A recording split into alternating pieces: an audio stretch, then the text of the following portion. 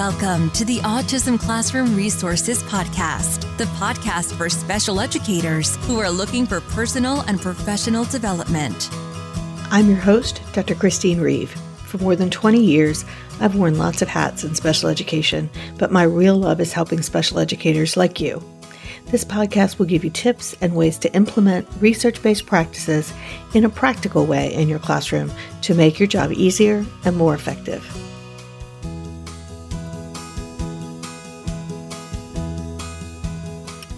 Welcome back to the Autism Classroom Resources Podcast. I am super excited that you're here. And today I wanted to follow up on our replays of some data collection podcasts that we've been doing. And I wanted to follow it up with one that is new. I think it's really important that we remember that when we are dealing with challenging behavior, the question we always want to be able to answer is why are they doing it, not what are they doing? And I know that that's one of the really hard things about collecting antecedent behavior consequence data. ABC data is what you need if you're doing a naturalistic assessment of challenging behavior. And so it's going to give you the most kinds of information, but only if it's taken correctly. So if you are newer to doing functional behavior assessments and taking behavioral data, I think this will be a great podcast for you with some tips to use.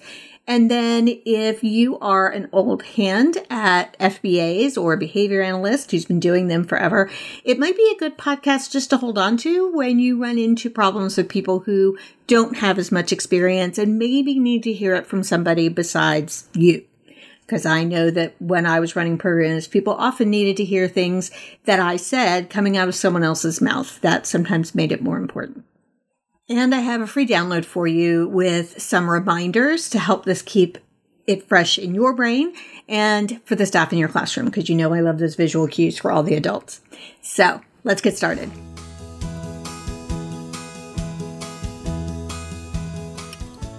When you're collecting antecedent behavior consequence data, the whole point behind it is to try to get as much information about what's going on in the environment and do that without any kind of assumptions. So I'm going to start off just talking a little bit about some general things to know about ABC data in specifics. And the first is that when you are taking ABC data, you want to think context. Don't limit yourself to just single events. When you go to describe the antecedent, the behavior, and the consequence, which is the epitome of what we're trying to do with this type of data, we're trying to gather as much information about what's going on at the time that the behavior occurred and before and after it, so that we can put some ideas together about why the behavior is happening, what the common antecedents are, what the common consequences are. And it's important to recognize that when we say antecedent, we aren't talking about what you think triggered the behavior. Because if we knew that, we wouldn't need to take the data. We're looking for all the things going on in the environment at the time that the behavior began. Because we are expecting to have to go back through that data and find patterns. So the more that you think that before context or as it starts context, the better. The more that you can provide information about what other people are doing in the environment. The more that you can talk about what's happening in the before the behavior, but also the consequences. The consequences are something that in our society, we tend to use the word consequence to mean some sort of disciplinary or penalty type of response. In ABC data, that's not what we mean. We mean simply what happened after the behavior, not whether or not you intended it to have anything to do with the behavior. Just describe what happened after or as the behavior was ending. And so that's what I mean about think context.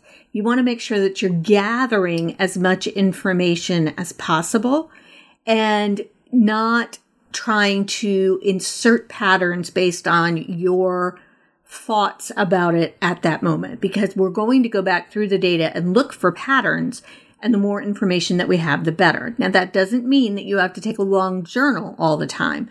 So I'll definitely include some blog posts that give some ideas of different kinds of data collection to streamline this process a little bit. Number 2 is that nothing never happens. And I know that that is a double negative, and I do it on purpose because I hope that people will actually pay attention to what I said.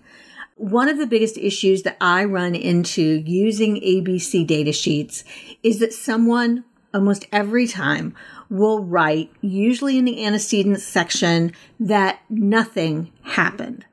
Well, unless we're living in a vacuum, something was happening at that time. Typically what people mean when they say nothing is that they didn't think there was anything going on that was related to the behavior, or they didn't think that anything that was happening was a trigger for behavior, or some of them may say that when what they really mean is, I don't know. I wasn't there. I didn't see it. I'd rather have the I don't know because that's more representative of what is actually being recorded. Because again, if we knew what the triggers were, we wouldn't need to take the data. Recording what's happening in the environment is so important. Next up, it's really, really important that we are being objective in the way that we're recording the information. It's very easy to get in your head what you think the function of the behavior is, or to get in your head what you think the student is doing or getting out of it. So I see a lot of people that will write, he is disrespectful or he's mad at me. Well, why did you think he's mad at you? Don't tell me what the emotion was that you can't necessarily observe. Tell me something objective. And let me give you 2 examples. One person is writing, Simone is purposely unresponsive and does not listen to the teacher's directions. That is not objective data. That is making the assumption that Simone is doing it on purpose, that she heard the direction, that she chose not to listen and chose not to follow the direction. That is the implication of that statement. It tells me a lot about the person taking the data and how they perceive this behavior, but it doesn't really tell me a lot about what was happening in the environment or what her behavior looked like. More objective data would be Simone did not follow the teacher's instruction that was given to the class. Okay, that's what she actually did. That is the observable thing that we can write about. Another example, Simone is oppositional and refuses to follow the teacher's instructions.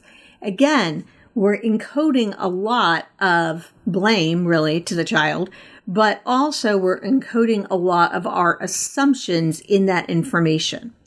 That she did it on purpose, she was being oppositional, meaning she was purposely not doing this, and refused to follow. Again, that's very different than an objective, which was following the teacher's instruction to the class to line up. Simone remained in her seat, drawing on her paper.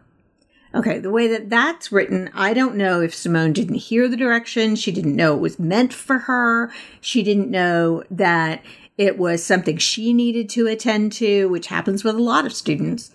I just know that she didn't do what the teacher said, and the teacher was giving the direction to the whole class, not directly to Simone. Those are 2 important points to know when I go through that data and figure out what to do with it. So there's a couple reasons why the objective piece is so important. One is because we get better data. It doesn't encode what people's assumptions are about the behavior, which sometimes gets in the way of finding what the real problem is. Because if we're just assuming, we might as well go ahead and design a plan on that. Because if we're just assuming when we're taking the data that we know what the problem is, I don't know why we're taking data in the first place. It is very hard with challenging behavior at most difficult times to be objective. It makes us emotional at times because we're frustrated or upset, or just because we're trying to figure out the problem and it's really frustrating for us not to know. But the language that we use in writing about the behavior is as important as the information that we need to record.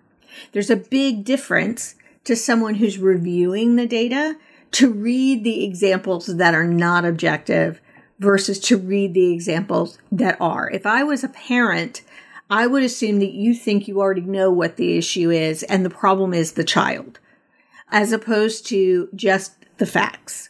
So I think it's important to recognize that your data will always be a form of documentation and that you want to make sure that it is objective as possible for that reason. The other thing that we need to know is that we want to avoid making those judgment statements about the staff as well as about the students. So remember that you're probably not the only person that's going to read this. And the more objective you are, the more it gives us real information that we can use outside of assumptions that we can address behavior. Because let's face it, if you're making assumptions about the behavior, then you go ahead and create a plan on that. It doesn't necessarily mean it's going to work. And my guess is if you already think you know why the behavior is happening, and in this case, you're thinking it's part of who the child is, there aren't a lot of options for us in order to change that behavior because we have no magic wands that change children.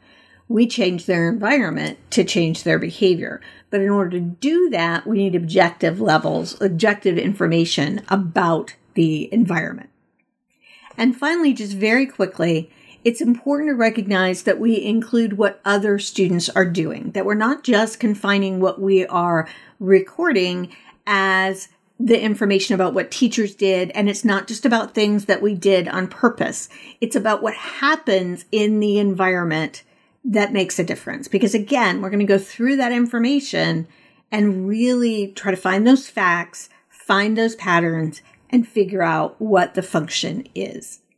So I've got some reminders for you in a poster that you can use in your classroom. It's in our resource library, and you can find it by just going to our website for this episode, which is autismclassroomresources.com/episode 135.